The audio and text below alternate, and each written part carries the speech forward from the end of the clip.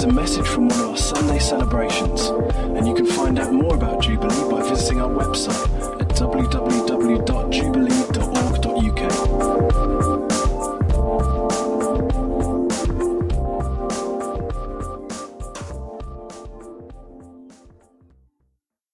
Let me have a look around the church. There are faces here that I don't know, which is fantastic.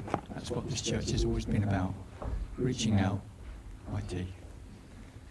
And thank you for your wonderful welcome for Julie and I, and your very, very kind words. I'm an emotional wreck already, but I'll try and get through this. I just feel God's put on my heart some things for the church today, and although I'm very aware of the time, I just want to get through some of these things that I felt God said to me.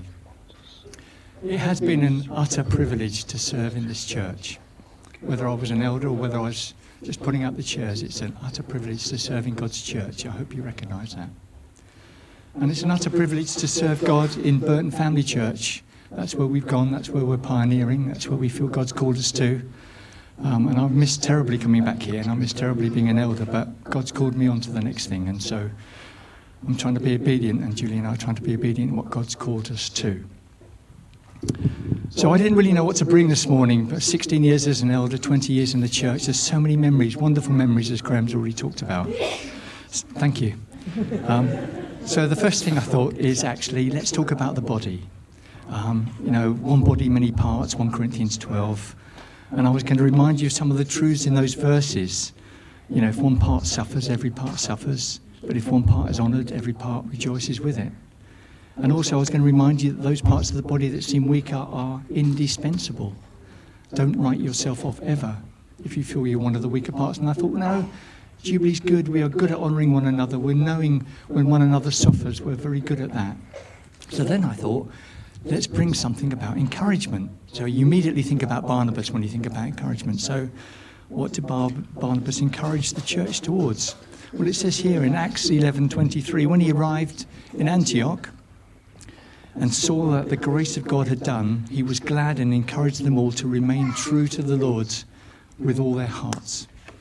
He encouraged them to remain true to the Lord with all of their hearts. And perhaps that was his way of saying, remember this day always, remain true even when temptation comes. But I thought, actually, this church knows about the grace of God.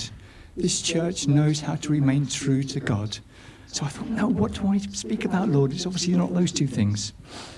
So I know I'll talk to the church about the first slide, please. I'll talk to the church about glasses. No, actually, what I'm going to talk to the church about to start with is clarity of vision. Now, I don't know about you, I don't wear glasses, and I have been in denial about it occasionally, but I don't wear glasses at the moment, but I probably need to fairly soon. But I don't know if you've ever done this, but I once tried to view the solar eclipse by looking at it through a colander. Ever tried that? Well, don't do it because it strains your eyes. Oh dear. No. Okay, fair enough. Okay, but there's always one that wants more of that rubbish. But I guess what I want to do today is just to spur you on, encourage you and commend you for what you're already doing. So I want to start by just asking 3 questions. Number 1, what are we all doing here? And I don't mean what are you doing here this morning, but I mean, what are you actually doing when you come to this building on a Sunday or when you join your life groups in midweeks? What is our calling collectively? What is our calling and what are we really going for at the moment? And I want to put these questions in the context of slide 2, please. This is our vision, if you haven't looked at it for some time. Our vision is to be a vibrant community shaped by the Spirit, equipped by the Word, and sent to the nations. And I just want to try and unpick that a little bit this morning and just think about how we keep vision fresh and alive. And I want to talk about how we might individually and corporately play our part in impacting communities for God throughout Derby and the nations. You see, this vision statement has determination, drive, and energy written right through it. These are not stale or stagnant words. They are a statement of our intent. We are to go into the community and the nations. We have a great commission upon us to go, to make disciples of all nations. Now, not up on here, but further on, if you read the rest of our vision statement online, it says we want to build a large, vibrant city church that gathers centrally on a Sunday and has small groups meeting in and impacting local communities right across the city. We want to see many people come to faith in Jesus and growing in their relationship with him. And we also want to play a part in reaching our nation and the nations for Christ. So that's our vision. It's on our website, it's on our welcome cards for all to see. Folk looking into this church for the first time will know what we're all about. Number 3, please, James.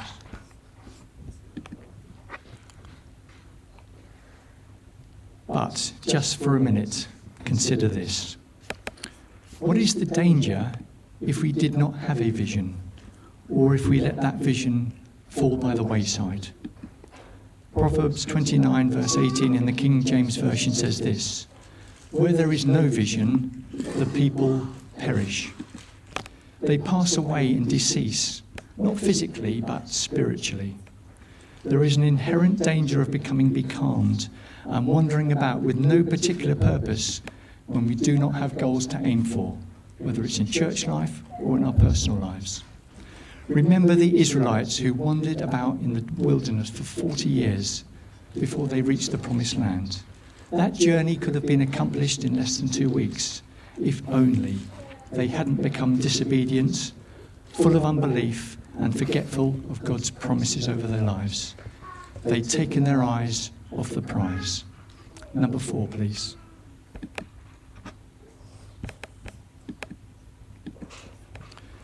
A senior pastor of a widely respected church movement in America made this comment: "Without a vision, the people can't focus. They can't reach their goal. They can't follow their dreams." He says, "I've seen it with my own eyes. Without a vision, people lose the vitality that makes them feel alive. Vision is a picture of the future that produces passion." Vision should arouse a passion within our spirits. This is not just a set of words we're looking at this morning. They're meant to be the words of abundant life to those who are hurting and seeking the truth. And here it's amazing how God joins things together in a service. I've put here, it's the big dreams. It's the expectations of what our partnership with the Trinity can and will produce. It's the leap of faith, knowing that God and Jesus never, ever disappoint.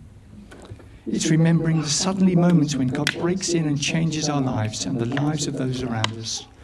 That's passion. That's vision. William Carey, a Baptist missionary in the 18th century, said, "Attempt great things for God and expect great things from God."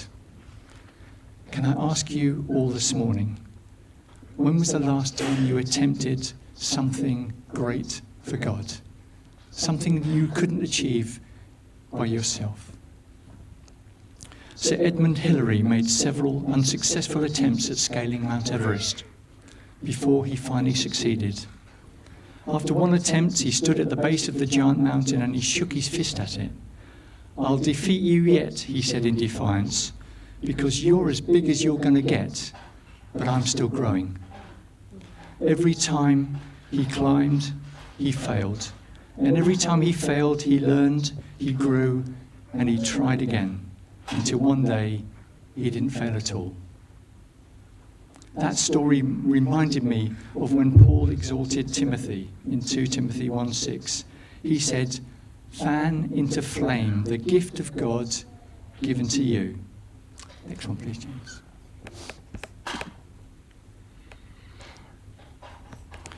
When you fan something into flame, it gives it new life, new energy. Your faith levels rise as you see situations change, and your expectations of what God can do move up a level. We need to continually stir it up. That flame, that passion, call it what you will, but it's that excitement of knowing the intimacy of God and his resurrection power. Well, some of you might say, well, that's okay for you, John. You've been a leader in the church and you've worked for the church, and therefore it's probably easier for you. You're rubbing shoulders with Christians all day long to keep that flame and passion burning brightly. But can I say that you couldn't be more mistaken? There have been some really tough times, especially over the last couple of years, where the battle in my mind has been so intense that I thought I just might gain some respite if I just walked away from church life. Has anybody else actually been there?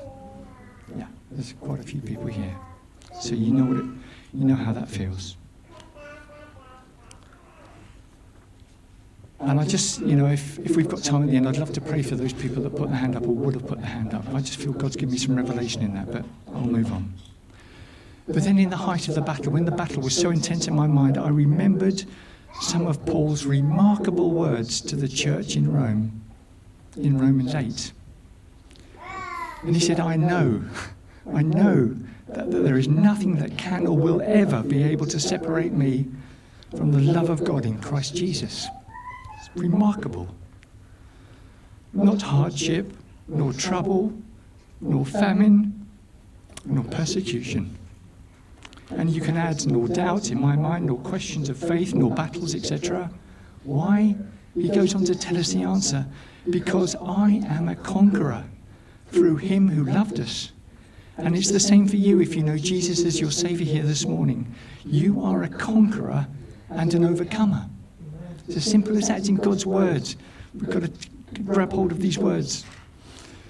When we start to dwell on these mighty truths, our passion and our faith starts to rise again. So let me quickly recap on this first part. We've talked about vision. We've talked about there's no vision. And we've talked about vision should arouse passion. And finally, how we fan into flames the gift that God has given us. So let me return to our vision statement for a moment, which says we should be impacting local communities all across this city. How are we doing? Well, this morning was a wonderful representation of that. That wonderful letter from that lady. Can I firstly commend you all for the enthusiastic way you've embarked upon this venture. Marshalling, gardening, litter picking, moving furniture, praying for folk, as well as what you're doing through your life groups and individually. The whole concept of Love Derby is brilliant, and Fiona is doing a great job in making this come alive. But why are we doing this? What is the point? Well, let me read you a statement that I found a couple of years ago about the local church, about the bride, about the body of Christ. And I find it's just the most beautiful representation of what we're really here and what it's all about.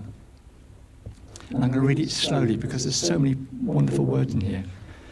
There is nothing like the local church when it's working well. Its beauty is indescribable. Its power is breathtaking. Its potential is unlimited. It comforts the grieving and heals the broken in the context of community. It builds bridges to seekers and offers truth to the confused. It provides resources for those in need, and it opens its arms to the forgotten, the downtrodden, and the disillusioned. It breaks the chains of addictions and it frees the oppressed and offers belonging to the marginalized of this world. Whatever the capacity for human suffering, the church has a greater capacity for healing and wholeness. The potential of this local church is unlimited. Please believe that. You guys and girls here, you're unlimited what you can achieve through God this morning. And this is the whole point. This is why we do what we do, to raid the enemy camp and bring release to the captives. This is the prize we're after. This is why we must keep coming back to our vision statement, to keep it fresh in our minds and to ensure that what God has called us for here in Derby, we are accomplishing to the best of our ability and through his power. As we've previously said, vision should ignite something in our hearts.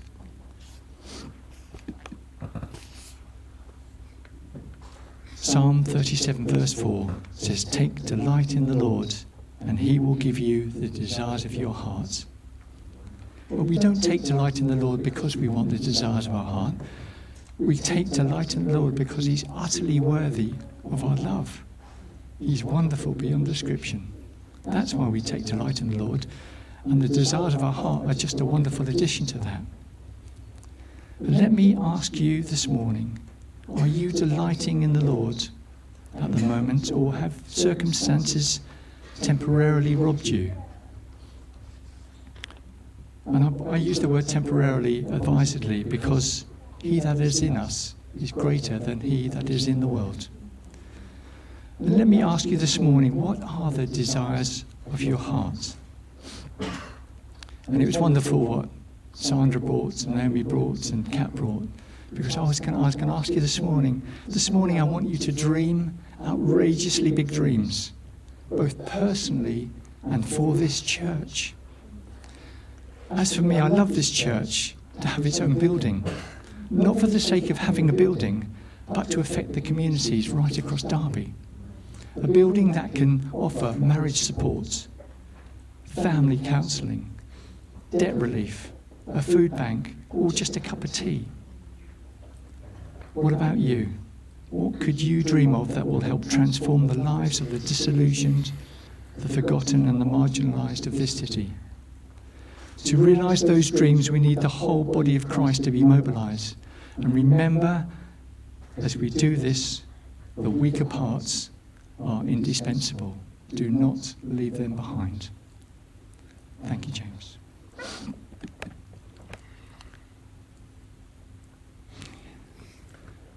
Do you realise the very fact that you're in this church at this time makes you a potential pioneer?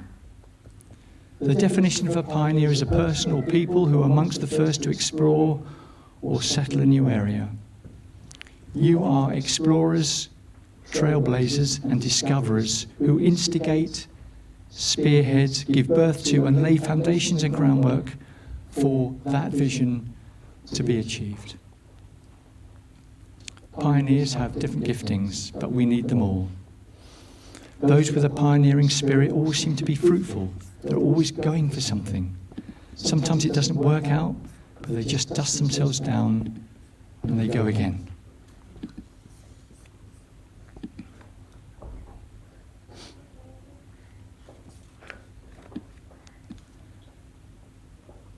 Pioneering sometimes does not mean you have to go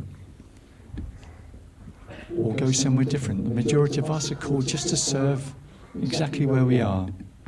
And this is happening through Love Derby initiatives, Faith Open Enterprise, the Furniture Project and much more.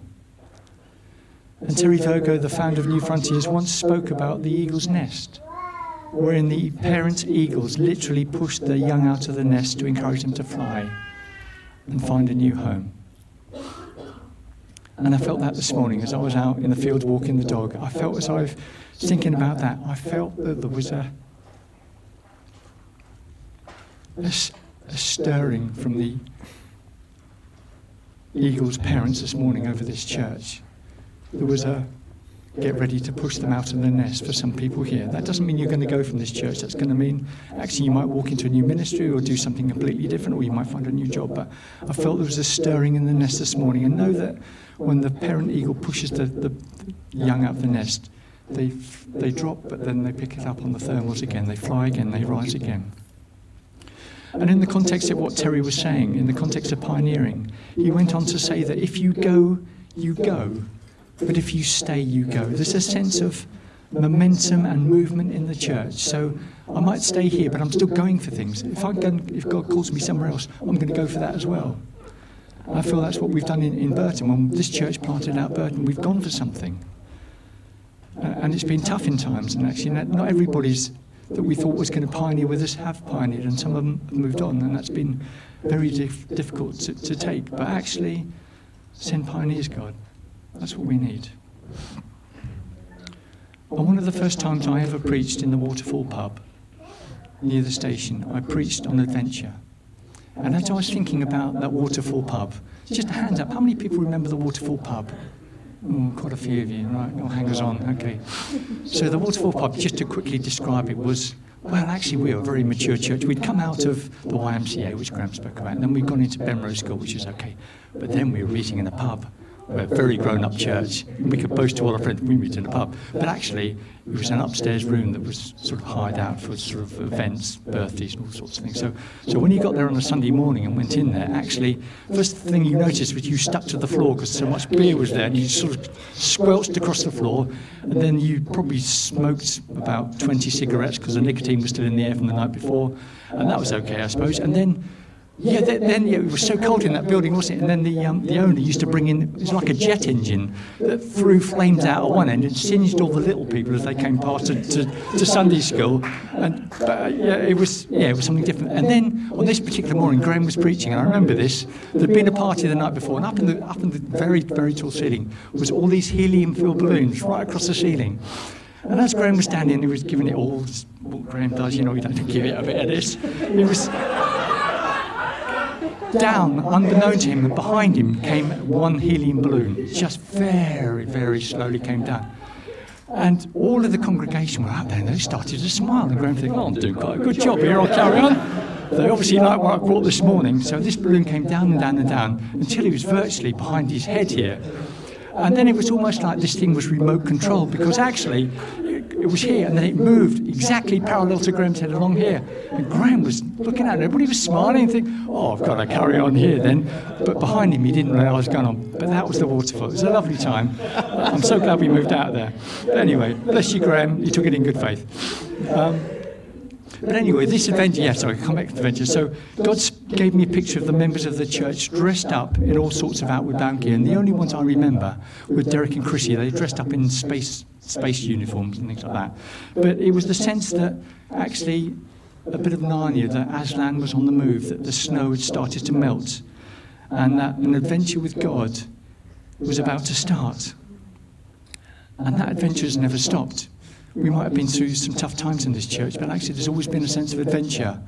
You guys are trailblazers, and you still are. But let me say, just before you decide to embark upon this adventure,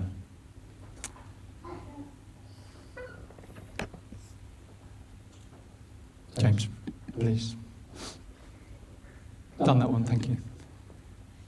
Okay, thank you. There will be a cost, both in the preparation and the implementation of our vision, and at times we may feel physically and spiritually drained as we reach out to the poor, the oppressed and the marginalised. And there will be times, as I have experienced, when you might want to throw in the towel and just walk away from God or from his church. Let's be honest with one another, that happens in life. And I was struck by the story of when Jesus called his first disciples and he said, come follow me. We're about to go on an adventure. He didn't say that, but he said, come follow me, and I will make you fishers of men. At once, it says, at once, they left their nets and they followed him. He didn't say think about the cost, although he knew that some would later pay with their lives. But that compelling love of Jesus, don't you know that sometimes? That compelling love of Jesus drew them into an amazing adventure of risk and excitement that left them forever changed. The 12 of them, under the love and direction of Jesus, changed the world. So in closing, what we need is not more resolve or more discipline so that we can follow the rules more precisely. What we really need are hearts transformed through God's Holy Spirit that do not see his will as burdensome, but as a delight. And this is how we will become salt. It is how we will light the world and change this city for God. We are called to be that city on a hill, to be seen to stand out, to be conspicuously different. And the emphasis of our vision statement is not about non-concealment of the light that God has revealed to us and through us. And I believe that only one power exists on this earth that can truly transform the human heart. It's the power of the love of Jesus Christ.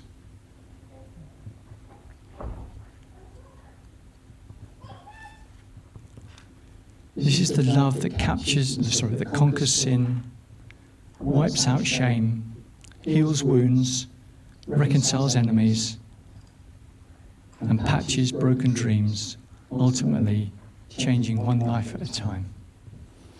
And what stirs my heart is the knowledge that the radical message of that transforming love has been given to us, the church. The future of the world rests in the hands of local congregations like this one here and us in Burton-on-Trent. So we need churches filled with the power of God, so that from the overflow of that radiance, it becomes impossible to hide our light, even if we wanted to. We are called to be those individuals that can't help but spill goodness, peace, love, and joy into this world. Strong, growing communities of faith can turn the tide of history. Don't bother looking elsewhere. The Church of God is God's intended vehicle to bring and restore hope and light to the nations. In the same way, let your light shine before men, that they may see your good deeds and praise not you, but your Father in heaven. Matthew 5:16. So vision, pioneering, and adventure. It's in the DNA of Jubilee Church and should ever be so. Amen. Amen.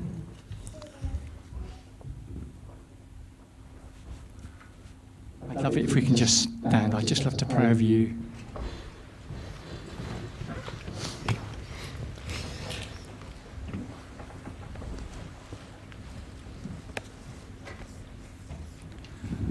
I'd love to pray over you as a church, and then I'd love to pray for any of those people that just feel they just want to, they just, I guess, felt something that I said earlier about just falling away from God a bit.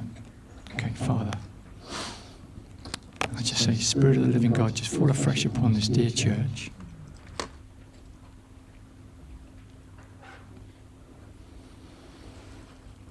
This body of Christ, this bride that you're coming back for one day, Lord God.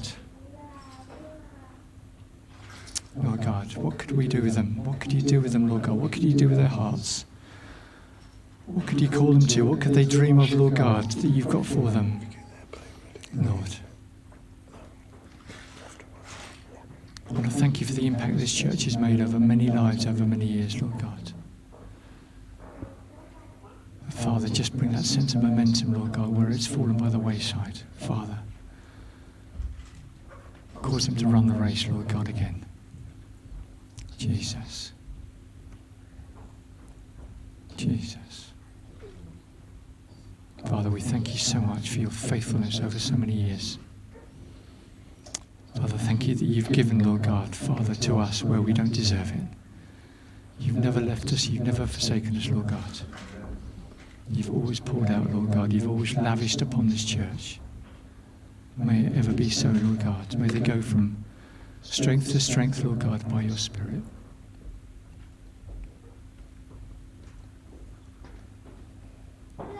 Thank you, Lord. Amen. Amen, amen.